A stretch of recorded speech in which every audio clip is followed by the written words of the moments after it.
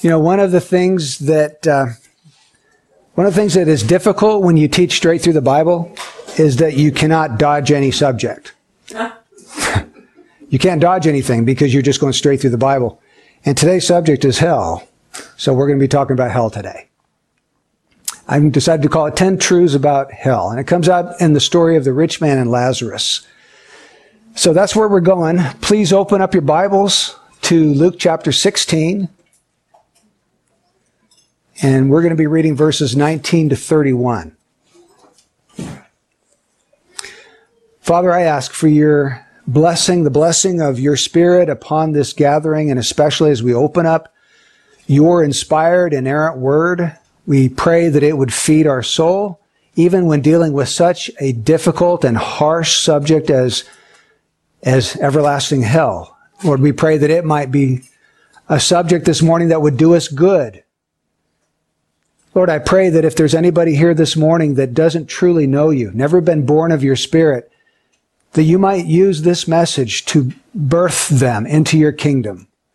And Lord, for those that are saved and walking with you, Lord, may this message do something to impel them, to warn the lost, to flee from the wrath to come. In Jesus' name, amen. Luke chapter 16, verse 19. Now there was a rich man, and he habitually dressed in purple and fine linen, joyously living in splendor every day. And a poor man named Lazarus was laid at his gate, covered with sores, and longing to be fed with the crumbs which were falling from the rich man's table. Besides, even the dogs were coming and licking his sores. Now the poor man died and was carried away by the angels to Abraham's bosom, and the rich man also died and was buried. In Hades he lifted up his eyes, being in torment, and saw Abraham far away and Lazarus in his bosom. And he cried out and said, Father Abraham, have mercy on me, and send Lazarus so that he may dip the tip of his finger in water and cool off my tongue, for I am in agony in this flame. But Abraham said, Child, remember that during your life you received your good things, and likewise Lazarus bad things. But now he is being comforted, and you are in agony. And besides all this, between us and you there is a great chasm fixed, so that those who wish to come over from here to you will not be able, and that none may cross over from there to us. And he said, Then I beg you, Father, that you send him to my father's house, for I have 5 brothers, in order that he may warn them, so that they will not also come to this place of torment.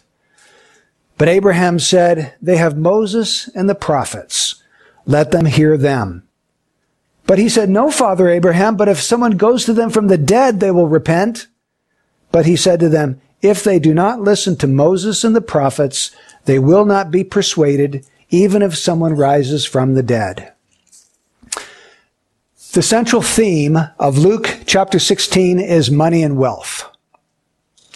Jesus begins chapter 16 with a parable about the unrighteous steward. And he tells this parable where there's a rich man who had so much money that he needed to hire a steward to take care of his money for him.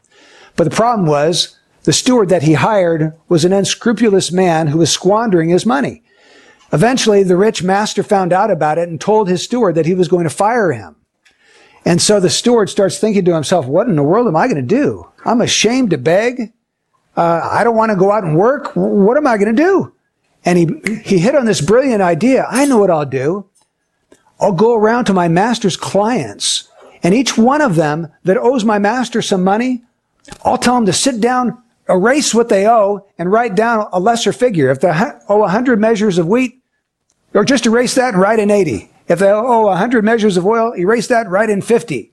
And in this way, I'm going to make friends from all of my master's clients, so that when I'm kicked out, these people will take me into their homes and show charity towards me and give me a place to live when I need it. And I won't have to go out and work. So it was a brilliant idea. The man was unscrupulous, and Jesus wasn't praising him for his unrighteousness. He was praising him for his shrewdness and his cleverness. He was taking his present position and using his present position to set himself up for his future. That's the point. And Jesus is saying in verse 9, that Christians need to be doing exactly the same thing. He says, and I say to you, make friends for yourselves by means of the wealth of unrighteousness, so that when it fails, they will receive you into the eternal dwellings. So the situation with us is that we need to be using our money to make friends of people who are lost. In other words, we need to be supporting evangelism and missions and using our money to bring people to Christ and to salvation, so that when our money fails and we die, those people who are already there in heaven will be welcoming us into the eternal dwellings. In other words, use your money where it counts. Use it for eternity. That was his point. And he ends up the whole discussion in verse 13 by saying, no servant can serve two masters, for either he will hate the one and love the other, or else he will be devoted to one and despise the other. You cannot serve God and wealth. He didn't say you shouldn't serve God and wealth. He says you can't. Because God and wealth are both masters, the supreme authority, and you're going to bow to one or the other. Now, interestingly, the next verse tells us, now the Pharisees, who were lovers of money, were listening to all these things and were scoffing at him. The word scoff means they were sneering at him, ridiculing him, demeaning Jesus. Why? Because his teaching on money was condemning them. Because they lived for money. That was their God. They loved it above all things. Even though they pretended to be these holy, righteous people, they really, in their hearts, loved money. And Jesus' words were, use your money for the salvation of souls. Give up your money for the betterment of other people. Don't serve money, serve God. And so the Pharisees heard this, they listened to it, but instead of bowing humbly beneath it, they scoffed, as though it was ridiculous what Jesus was saying. It was stupid. Well, the last section that we're going to be looking at today also deals with wealth. It deals with a rich man and a poor man. And interestingly, the rich man ends up in Hades, which is sort of a pre-hell, and the poor man ends up in Abraham's bosom, which is pre-heaven. I'll talk a little bit more about that in just a minute. But again, the issue is wealth, and how did they use their wealth? And did the one use his wealth to prepare himself for eternity like Jesus told us in the beginning of the chapter? No, he didn't. And so that's where we're going with this whole section today.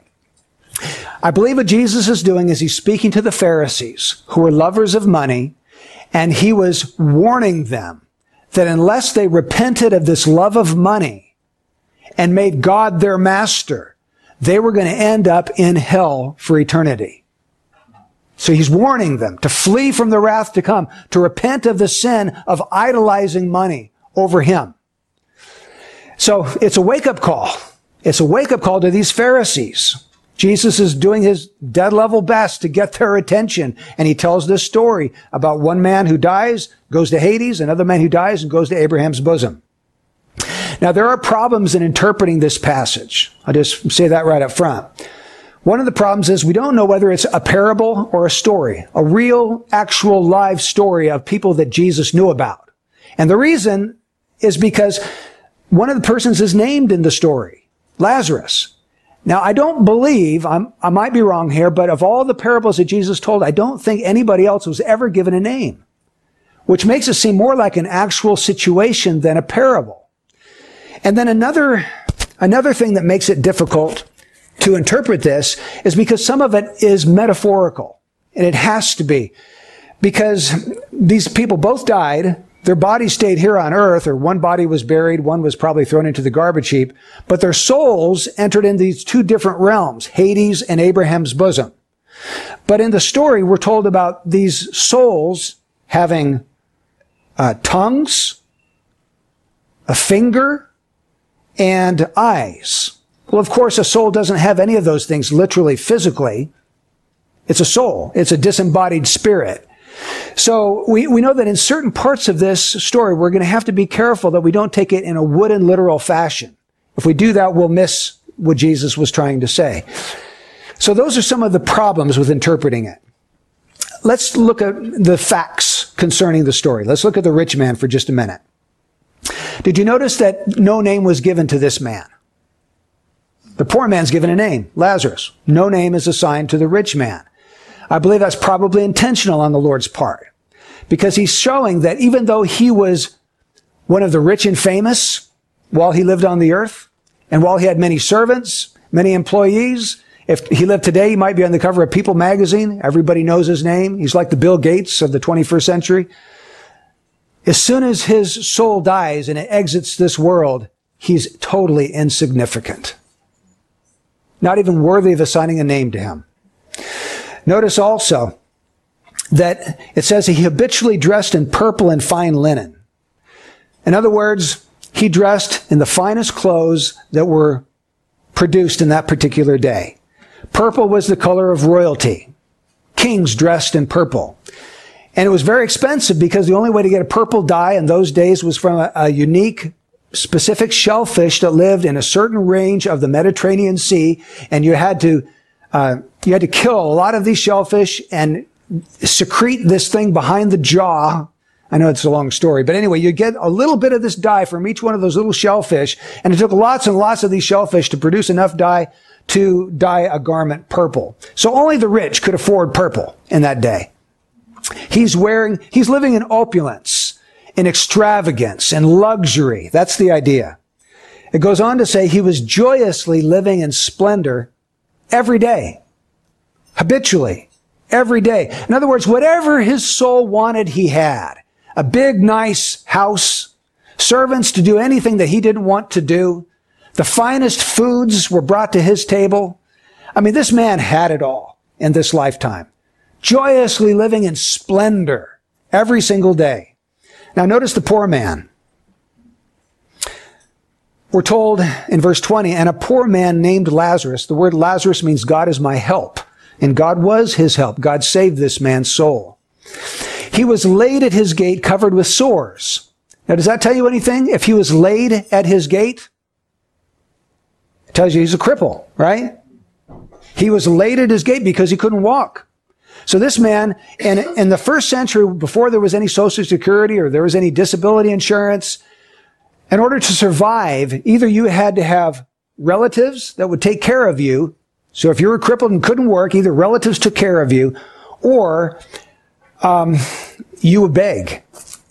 That's the only way to survive in those days. And that's why we had that person at the gate beautiful in Acts chapter 3 begging alms, because he was a cripple. There's no other way for him to survive, to get enough food to eat for that day. That's probably the situation of Lazarus. He's covered with sores. He's in constant pain. He's suffering constantly. He longs to be fed with the crumbs which were falling from the rich man's table. It doesn't say he got to eat any of them. He just wanted to eat them. He was longing. He was starving. He was hungry day after day after day. And here's this rich man opening his gate, walking over this fellow who is laid there, never giving him anything to eat, never giving him any money, just totally callous to the needs of this destitute man. And then we have this poor man, and it says here the dogs were coming and licking his sores. That tells you his pitiful, wretched condition. So, in this lifetime, the rich man had everything. And in this lifetime, the poor man had nothing. But when they both die, everything is reversed. The poor man has nothing. I mean, the poor man has everything, and the rich man has nothing in the life to come. Notice also that it says that the rich man was buried. Verse 22, the poor man died and was carried away by the angels to Abraham's bosom, and the rich man also died and was buried. It doesn't tell us the poor man was buried, because he probably wasn't. In Jerusalem, there was a garbage dump. It was called Gehenna. And they would take their garbage. It was a perpetually burning dump. And you just take your garbage, throw it over the hill into that burning dump, and it would get burned up. And for a person like this, probably they just took him and tossed him over the side into the dump. He had no money he had no relatives to take care of him. There was probably no money for a funeral. So he just tossed into this heap. Whereas the rich man, of course, he has a big, nice burial. Lots of people show up to pay their last respects for this very wealthy, famous individual. Now, we're told that both of them died. What's the result? The poor man died and was carried away by the angels to Abraham's bosom. We know that Abraham was a man of faith. We're told that Abraham believed God, and it was counted to him for righteousness. Abraham was a saved man, so Abraham was in heaven. This man is carried away into his bosom. So the picture here is of Father Abraham comforting this poor, crippled sufferer now that he's finally been released from his suffering, and he's comforting him now in heaven. But on the other hand, verse 23 says, in Hades, the rich man lifted up his eyes, being in torment, and he saw Abraham afar off and Lazarus in his bosom. Now, what in the world is Hades? We have to understand that, because that's where this rich man went. So Hades is a place for disembodied spirits during this particular time period before the final judgment, and it's sort of a holding place for the damned spirits. My understanding is that if a person is saved, their spirit immediately goes to the presence of the Lord in heaven. But if you're not saved, your spirit goes into this place called Hades. It's kind of like what jail is to a prison. If someone's convicted of a crime, they're put in jail, but there's this sentencing up here that the judge has to do. So jail's temporary until they go before the judge and receive their sentence. And after they receive their sentence, now they're put into prison. Well, hell is like prison because it goes on forever. Hades is sort of a pre-hell. It's sort of being in jail, waiting for your prison sentence to actually take place. Just like heaven has an intermediate heaven right now, sort of a pre-heaven, where the souls of those who die go to be in the immediate presence of Christ. But that's not the ultimate, eternal heaven. The ultimate heaven is going to be the new earth that we're told in 2 Peter 3 and Revelation 22. God is going to destroy the present heavens and the earth and create a new heavens and a new earth, and we're going to dwell with Christ in righteousness and rule and reign with him forever. So this heaven that people are in now, that's sort of a pre-heaven, an intermediate heaven. Well, Hades is sort of a pre or intermediate hell. But the thing you need to notice is that the nature of Hades and the nature of the punishment in hell appear to be the same. Here, he is in torment and flames. Well, hell is called the lake of fire or a furnace of fire. So the nature of the punishment that goes on in each one of these places seems to be, from Scripture, identical. Torment. This morning, what I want to do is take the remainder of our time and just talk to you about the subject of hell. Because that's really what Jesus was warning this rich man about. Basically, he's saying, Mr. Rich Man, you don't want to go to this place. And if you knew what it was like, you would do anything to escape it. And so listen up and heed my words, Mr. Rich Man. So I'm going to give you 10 different truths about hell this morning. Only at the bridge, right? Okay, number one, hell is real. It's the first thing you need to know about hell. It's not fictitious. It's a real state or place. Look at verse 23. In Hades, he lifted up his eyes, being in torment, and saw Abraham far away and Lazarus in his bosom. I know a lot of people, when I talk to people on the streets or knock on their door and we have a conversation about heaven and hell, I invariably hear this. Well, hell is what we're going through right now. As though this life is all the hell there's ever going to be. They've got a really rude awakening for them. You know, I've become fascinated in the last few weeks with listening to documentaries on YouTube, and I've been going back to World War II and watching these documentaries on the Nazi concentration camps and Auschwitz, and there's one called A Day in the Life of Auschwitz. Fascinating what people endured during that time. And if anything on this life could be in any way equated with hell, it would probably be those Nazi concentration camps. But folks, that's nothing compared to what ultimate hell is going to be like. You can't compare anything in this life, no matter how bad it gets, with what's headed for those who rebel against Jesus Christ and will not submit to him and will not trust him. Also, a lot of people say, well, when I die, I'm just going to cease to exist. It's not true.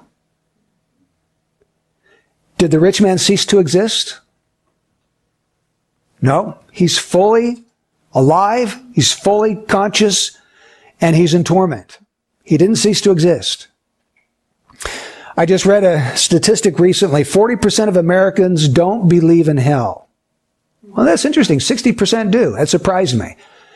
I would think on some subject so terrible as hell, you'd probably have 99% of Americans not believing that it exists.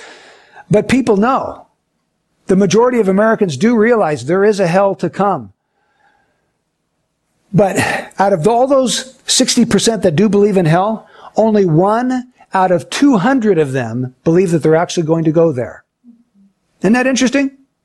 Jesus said, the gate is wide and the way is broad that leads to where? Destruction, hell. The gate is small and the way is narrow that leads to life, eternal life. And few are those who find eternal life. So many people, according to Jesus, are going to go down the broad way that leads to hell. Only a few are going to find the narrow way that leads to life. And yet it's upside down. The majority of people believe that, yeah, there's a hell, but I'm not going there. They're deceived. It's self-deception. People, if they would read in the Bible what hell is like, of course they wouldn't want to believe that they're ever going to end up there. But those are the sad facts that many, many people will end up in this place. Hell is real. Number 2, hell is a place of torment. And we've already read that in verse 23, but look at verse 24. And he cried out and said, Father Abraham, have mercy on me and send Lazarus so that he may dip the tip of his finger in water and cool off my tongue. For I am in what? I'm in agony in this flame. Agony. Look at verse 25. But Abraham said, Child, remember that during your life you received your good things, and likewise Lazarus bad things. But now he is being comforted here, and you are in agony. Look at verse 28.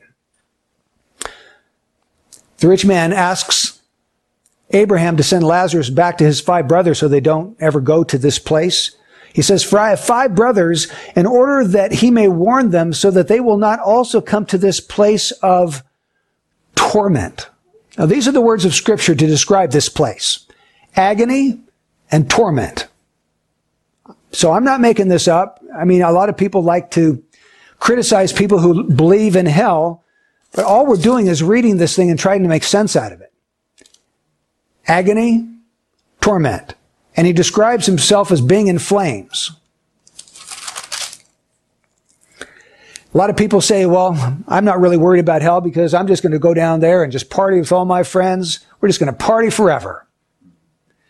Well, number 1, there's going to be no party there. Number 2, you're not going to have any friends there. You're going to be in outer darkness. One of the worst things you can do for a prisoner to break his will is to put him in solitary confinement, where it's pitch black and he doesn't know what time it is. And you leave him there for days and days on end. Some people go crazy in that. Hell is kind of like that. It's like an eternal solitary confinement. There's no other people to comfort you or cheer you. It's pitch black, outer darkness, and yet all the time you're in agony. You're in torment. So hell is real. Hell is a place of torment. Number 3, hell is a place where people are conscious. In this passage, the rich man is conscious of what's going on, isn't he? Because he's asking questions. Father Abraham, please send Lazarus and have him dip the tip of his finger in water and cool off my tongue. I'm in agony in these flames. He's conscious of what's going on around him. Now, there's a doctrine that some Christian groups hold called soul sleep. Have you ever heard of that doctrine before? This is the doctrine that if a person dies, their soul sleeps until the final resurrection, and they're conscious of nothing. So if you're saved, you wake up at the final resurrection to be glorified in heaven. And most of these groups don't even believe in hell. They believe in an annihilation. But what I want you to see here is that this person isn't sleeping. His soul is not asleep. His soul is fully awake in this place. Think of the time in your life when you experienced the greatest pain or suffering. Is there a time that just instantly comes to you? Man, that hurt like nothing else I've ever experienced.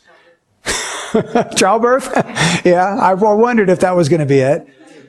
So for me, I think the time would be when I was 13 years old and I was playing baseball and I got beamed right in the nose, broke my nose, blood everywhere. My nose swelled up to 2 or 3 times its normal size. Like 3 days later, they took me to the doctor. And so the doctor says, yep, it's broke and we're going to have to re-break it and reset it. And so he stuck these needles up my nose that were supposed to deaden the pain. They didn't deaden any pain. Took the needles out, took some pliers and went, straightened it out, stuck gauze up into it for about 3 weeks, pulled the gauze out. But I tell you, I never experienced pain like that when he's twisting those pliers and re-breaking my nose. But think if the rest of your eternity was experiencing that level of pain and it never stopped. I mean, it's hard to imagine, isn't it? Over in the book of Revelation, chapter 14, verses 9 through 11, it says, they shall have no rest day or night. It's like being in pain, suffering, not for just a few minutes or even a few hours or a few days. It just goes on and it goes on and it goes on. So it is a place of conscious torment. Number 4, hell is a place of punishment for sin. That comes out in verse 25. Abraham said, child, remember that during your life you received your good things and likewise Lazarus bad things. But now he's being comforted here and you are in agony. In other words, implied in this is the reason, rich man, you are there and poor man, you are over there is because Mr. Rich Man, you had all your good things during your life and you didn't share them at all. You were greedy. You were covetous. You were unloving. You were unconcerned about people around you that were in pain and suffering and destitute. You were selfish. You didn't give any of your goods to help other people. You had everything in your previous life. And so that's why you ended up here and this poor man ends up there. Now, we need to avoid the mistake of thinking that this man went to Hades simply because he was rich and the guy went to heaven simply because he was poor. That's not true. Even Abraham, who's mentioned in the story, was very rich. Job was rich and he was a wealthy man. Joseph of Arimathea was a wealthy man. Just because you have money doesn't mean you're going to hell. And just because you're poor doesn't mean you're going to heaven. The universal testimony of Scripture is those who have faith in Jesus Christ will be saved, and those who don't will not. But he evidenced his lack of faith in God and his word by showing no concern for anyone else but himself. A completely self-centered individual. He had to walk over this person every day just to open his gate, and there he was, and he does nothing for him day after day after day. So for his sins of selfishness, covetousness, unconcern for the poor, he ends up in this place called Hades. Matthew 25:46 says, these are the words of Jesus, these shall go away into eternal punishment. So hell is a place of punishment. Just as we punish criminals by locking them up in prison for the rest of their life, sometimes we execute them. Hell, God also is just, and even though sinners get away with a lot during this life, eventually there's going to come a day of reckoning as God is going to punish evil. There's going to be a settling of the score one day. And that's actually good news. It would be bad news to know that people who are rapists and serial murderers are going to get away with that, and there's never going to be any day of reckoning for their crimes. Hell is real. It's a place of torment. It's where people are conscious. It's a place of punishment for sin. Number 5, hell is a place with no possibility of escape. Look at verse 26. And besides all this, between us and you, there's this great chasm fixed, so that those who wish to come over from here to you will not be able, and that none may cross over from there to us. So once a person is in Hades, their fate is sealed. They're not going to be able ever to escape that place and go to heaven. And people who are in heaven are never going to leave heaven and go down to hell. Once you die, your fate is fixed and it cannot be reversed, according to Jesus' words here in verse 26. Now this refutes a lot of modern day theories or traditions of men. One of those theories is the theory of annihilationism. Have you heard of this? Sometimes it's called conditional immortality or conditional mortality. And the idea is basically that when a person dies, if they die unsaved, they may go to a place of punishment for a period of time. But after God sees that they paid for their sins, he will just wipe their existence off the face of the map. They'll cease to exist from that time on. They'll be annihilated.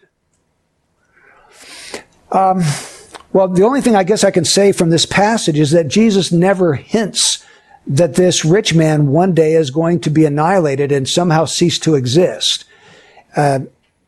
It's not in the passage at all, and it's never explicitly taught anywhere in the scripture, and there are some verses that would refute that. The one I just mentioned, Matthew 25:46, these will go away into eternal punishment, and the righteous into eternal life. Now, the same Greek word, aionios, is used for punishment and life. These will go away into eternal punishment, and the righteous will go away into the very same word, eternal life. So if heaven is eternal, then I'm afraid that hell has got to be eternal as well. So that's the first doctrine of man, annihilationism. The second one is purgatory. I grew up as a good Catholic. I was taught that there was a purgatory, that most people were not good enough to go straight to heaven, so they would go off to purgatory. And in purgatory, God is going to punish you temporarily, but then eventually you'll escape. And once your sins are purged and burned up, then you'll escape and you'll be able to go to heaven.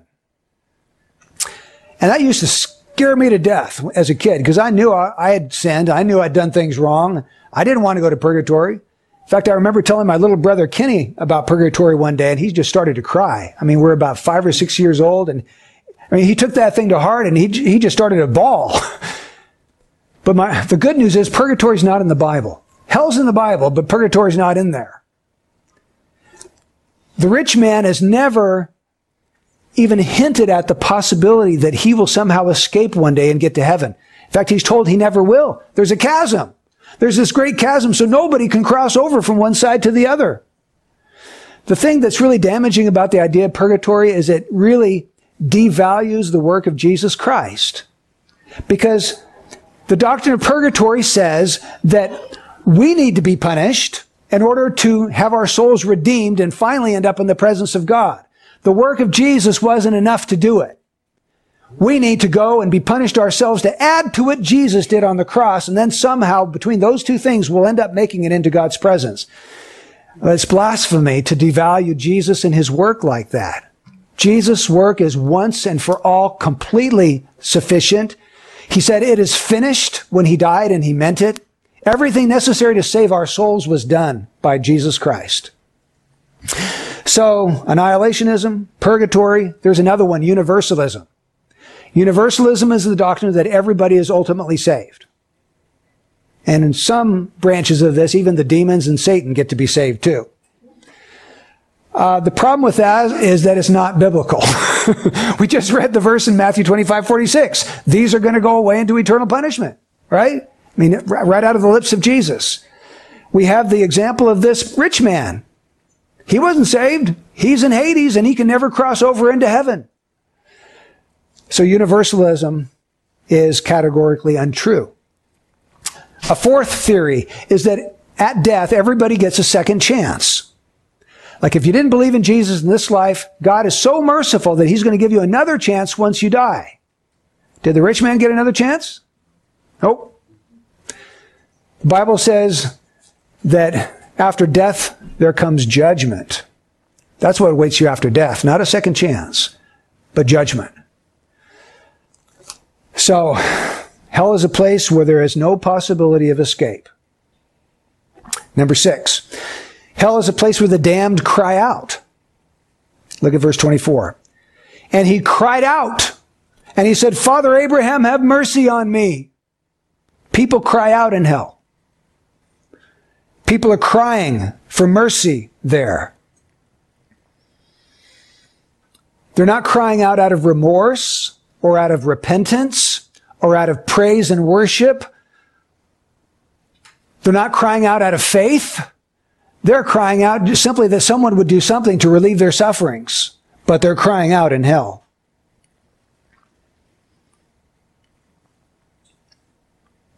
Jesus said, in that place there shall be weeping and wailing and gnashing of teeth. There's this crying out that will go on. Number 7, hell is a place of no mercy. We get that because the rich man says, Father Abraham, have mercy on me. Send Lazarus just to give one drop of water. But Abraham says, child, remember, you had all your good things during your life. Lazarus had all his bad things. Now he's being comforted here and you are in agony. He cries out for mercy, and what does he get? Nothing. No mercy. Now, it's kind of just, don't you think? He showed no mercy at all to this poor man laid at his gate every single day, never helping him, never giving him a crumb from his table. And now he receives no mercy. In fact, that reminds me of James 2:13. Listen to this word. For judgment will be merciless to one who has shown no mercy. Mercy triumphs over judgment. If you've been born again by the Spirit of God, the Spirit teaches you to be merciful. But if you show no mercy to anybody, do not be surprised when you receive no mercy. So hell is a place of no mercy. For the believer, this life is the closest he will ever get to hell. But for the unbeliever, this life is the closest he'll ever get to heaven. There'll be no mercy once he dies. Number 8, hell is a place where people remember their earthly lives. Verse 25, but Abraham said, child, remember. Remember. Child, remember that during your life you received your good things and likewise Lazarus bad things. Evidently, when you're in hell, you can remember what happened on earth. Remember, you lived a life of luxury and opulence. While you didn't care at all about anybody else around you. Remember that. And in hell, people will remember a lot. That'll be a lot of the agony, I think, of hell, is they will be recalling their life, where they'll recall every opportunity that was given them to repent. Every sermon they heard where the preacher told them they needed to repent of their sin. They'll recall all of the sins they ever committed. They'll think about them. They will recall all the offers of mercy that were given to them in the gospel when people preached that Christ was a full and sufficient Savior for any who would trust Him. They'll remember all of those things. They'll remember every squandered opportunity to turn from a life of sin and give themselves to Jesus Christ. And they'll be filled with regret, but know that there is absolutely nothing they can do about it. I remember Judy, Mom, telling me a story, and I'll probably get the story wrong, so you can correct it later if I do it, but it was about Walgreens stock. Remember the story?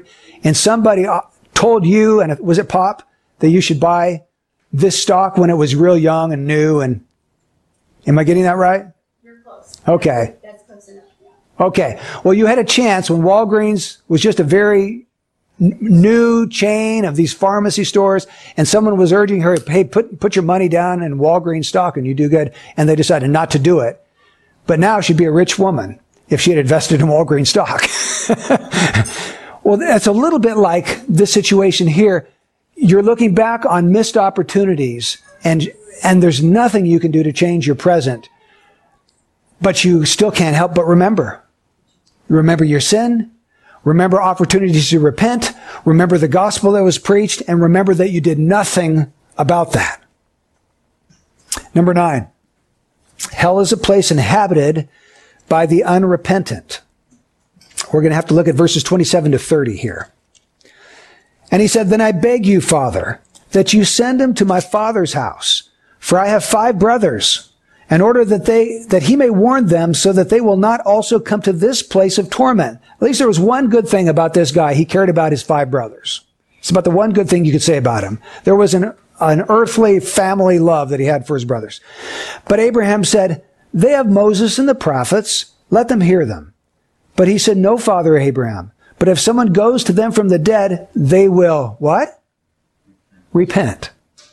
Do you know this guy in hell has a better understanding of theology than a lot of Christians do? Because there are a lot of Christians who don't even believe you have to repent to escape hell. This rich man understands now that he's in hell that the one thing he didn't do that he needed to have done was to repent of his sin. There are preachers that tell you all you need to be saved is simple faith in Christ. And what they mean by that is simply confessing with your mouth Jesus is Lord and having this belief in your heart that changes nothing about your life. They'll say you don't have to repent. That's legalism. What you need to do is trust in Jesus, and that's all you need. And to them, if you pray the sinner's prayer, it doesn't matter how many people you've murdered and whether you're in prison and whether you're going to be executed for your crimes. I mean, none of that matters. As long as you prayed the prayer, you're saved. In some of these extreme forms of Christianity. Well, this rich man, he understands that that's a pack of lies. He says, what my brothers need to do, they need to repent. Now, it is true that the condition of salvation is faith in Jesus Christ. But you have to understand the nature of the kind of faith that saves. If we understand the nature of saving faith, we'll understand that it is never divorced from repentance. It's like you take a quarter. You got heads and you got tails. Well, when you come to the condition of salvation, you've got faith and you've got repentance. And they both go together every time. So, if it's real faith, it's penitent faith. And if it's real repentance, it's believing repentance. Those two things cannot be divorced from each other. Saving faith includes the idea of repentance. And so, hell is going to be inhabited by unrepentant people. That's why Jesus says in Luke 13:3, I tell you no, but unless you repent, you will all likewise perish, according to Jesus Christ. In 2 Peter 3:9, the Lord is not slow, as some count slowness, but is patient toward you, not wishing for any to perish, but for all to come to repentance. Do you see that if you don't repent, you'll perish in these verses? When Paul was at Mars Hill in Acts 17 in Athens, he said, God is now commanding that all men everywhere should repent. Why? Because God has fixed a day in which he's going to judge the world and he's going to judge you. And if you want to escape judgment, you must repent. So if we don't repent, we'll one day be in the same place that this rich man was in. We must repent.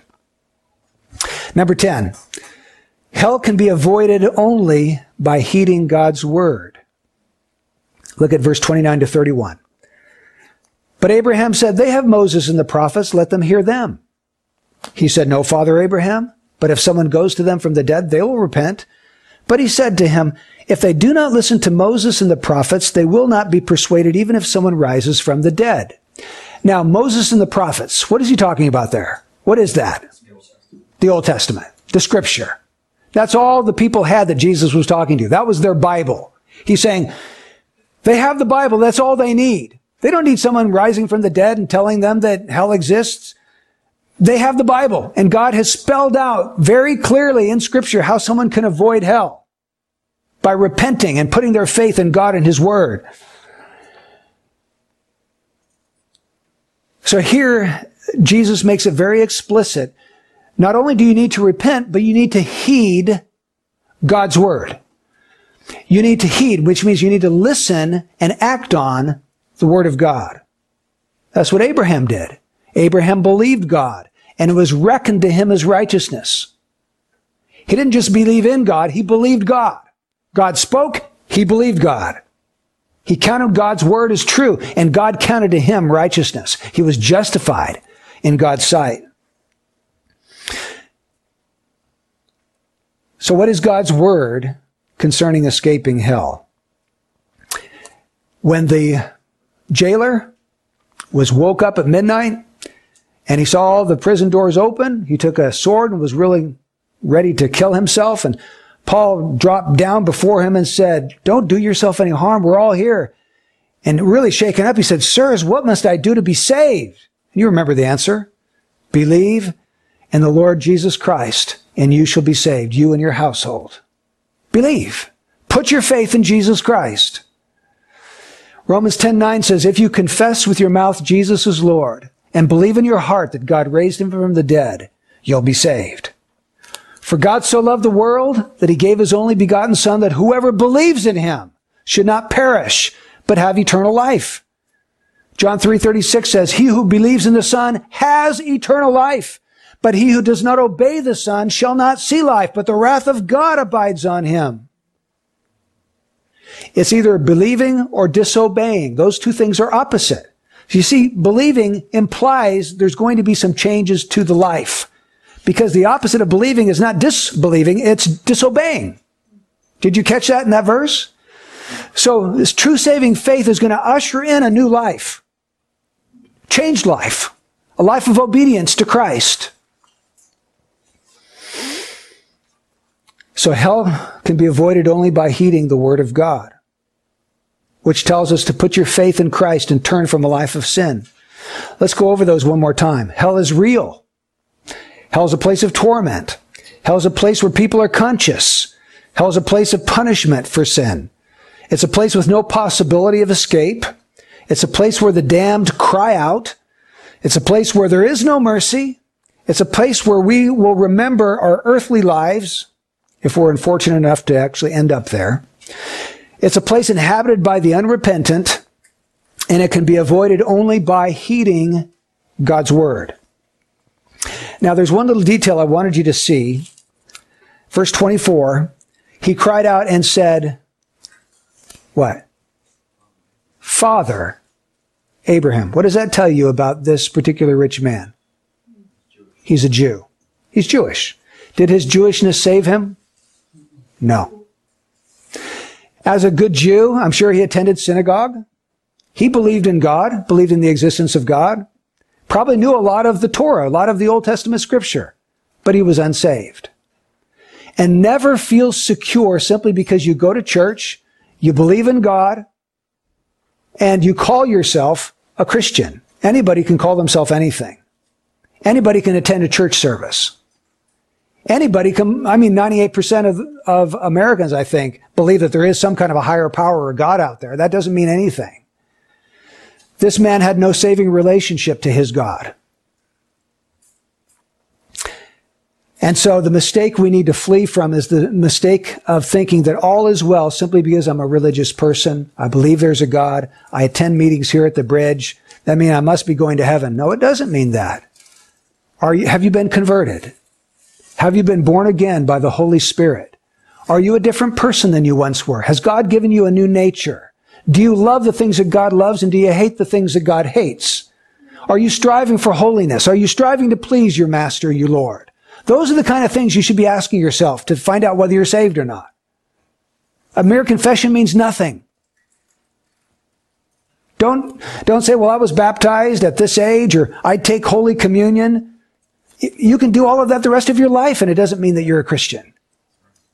You need to be united to Jesus Christ in a saving way where his life flows into you and you become a new person. I have been crucified with Christ, and it's no longer I who live, but Christ lives in me. Okay, that's what you need to have experientially taking place in your life to avoid what we're talking about.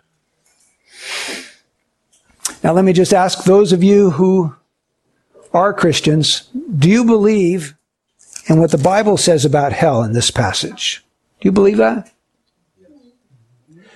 I'm sure all of you will nod your head and say yes, but I don't think it's all that easy. Do you think someone can really believe what the Bible says about hell and never talk to other people and warn them to escape from that place? And yet professing Christians do that all the time. Day after day, week after week, month after month, they just stay quiet. They don't talk to anybody. They're not purposeful about telling people the way they can escape from this horrible, dreadful, frightening, awful place that people will go. Millions and millions of people will end up there because they will not repent and turn to Jesus Christ in faith. If you're driving down the road and you pass your brother's house and all of a sudden you look over there and it's all up in flames, are you just going to keep on driving? No, you're going to stop your car. You're going to run out. You're going to start screaming, get out of that house while you've got time. You'll be dialing 911 and calling the police and calling the fire department. Well, you can say you believe anything you want, but if it doesn't affect your life, you don't really believe it.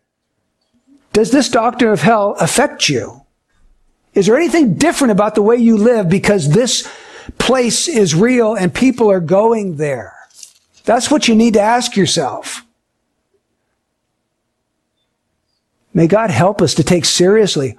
Heaven is wonderful. In fact, I'm reading a book right now on heaven. Love it. But there is also another reality here. The reality of hell. And we need to take it seriously, folks.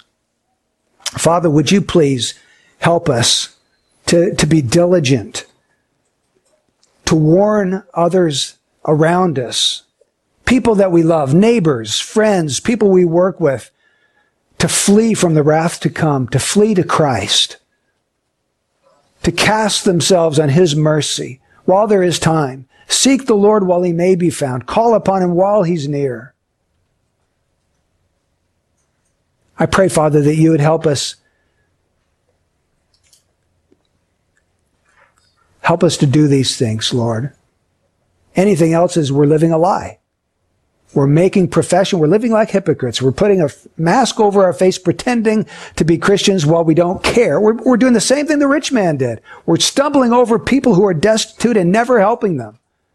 Oh, God, forgive us. All of us here are guilty of times when you have directed us to speak and we've been silent out of fear. Forgive us, Lord. And we pray that you'd help us to honor you in our lives by speaking up for Jesus Christ. In his name, we pray. Amen.